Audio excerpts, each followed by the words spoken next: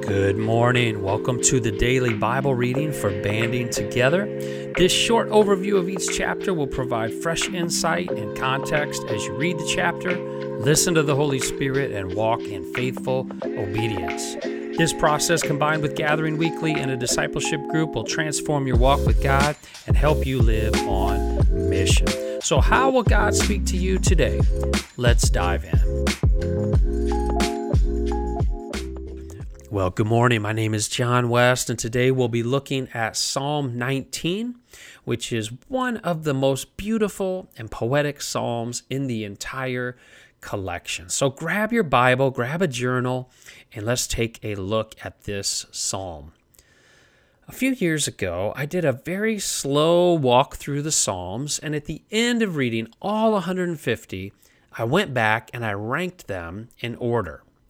Now, this was not a scientific process. Many of you would probably disagree, but it was an anecdotal assessment of which Psalms I felt were the greatest.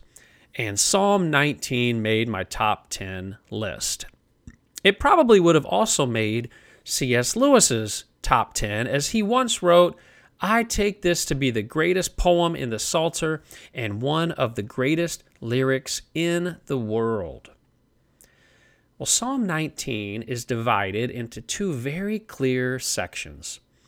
The first reveals the glory of God through his creation, and the second reveals the glory of God through his word. And theologians call this general revelation and specific revelation. And the psalm begins with God's general revelation through creation. Verses 1 through 6 begin, "The heavens declare the glory of God." Whenever we look at the night sky or the stars, the moon, the immense space of the heavens, when we look at a beautiful sunrise or sunset, it's telling us something. Creation is speaking. In fact, David says it pours forth speech, or in the Hebrew, it gushes speech. Paul wrote something similar almost 1,000 years after Psalm 19 was written. In Romans 1:20, he wrote, "For since the creation of the world, God's invisible qualities, his eternal power and divine nature, they've been clearly seen, being understood from what has been made." Verse 4 tells us that this universal kind of general revelation of God is given to all creation in all cultures. People in Africa, Asia, Australia, anyone on the planet can see his glory. But then the second half of this psalm, verses 7 through 14, talk about an even greater revelation, a specific revelation of the glory of God through his word. Creation tells us much about God, but the word tells us more. In fact, in the first 6 verses, God is described as El, or Elohim, which is a kind of generic use for God.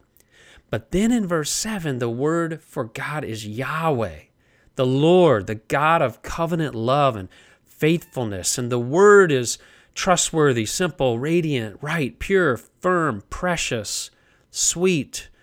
But I love the final description in verse 10. "The law of the Lord is perfect, refreshing the soul."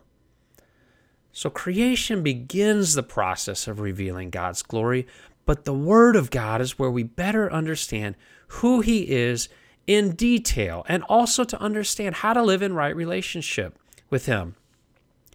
Charles Spurgeon wrote a great commentary set on the Psalms, and of Psalm 19 he said, "He is wisest who reads both the world and the Word as 2 volumes of the same work, and feels concerning them that my Father wrote both."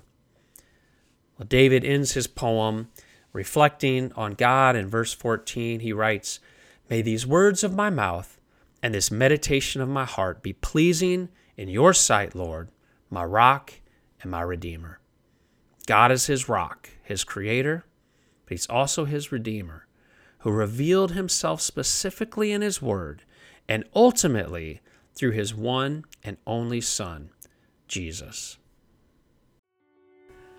Today, as you take extra time to read this chapter, listen for the Spirit's voice and then turn to a fresh page in your journal and use the SOAP process of scripture, observation, application, and prayer. And then don't forget the final S. Share with someone else how God spoke to you today. Thanks for joining us.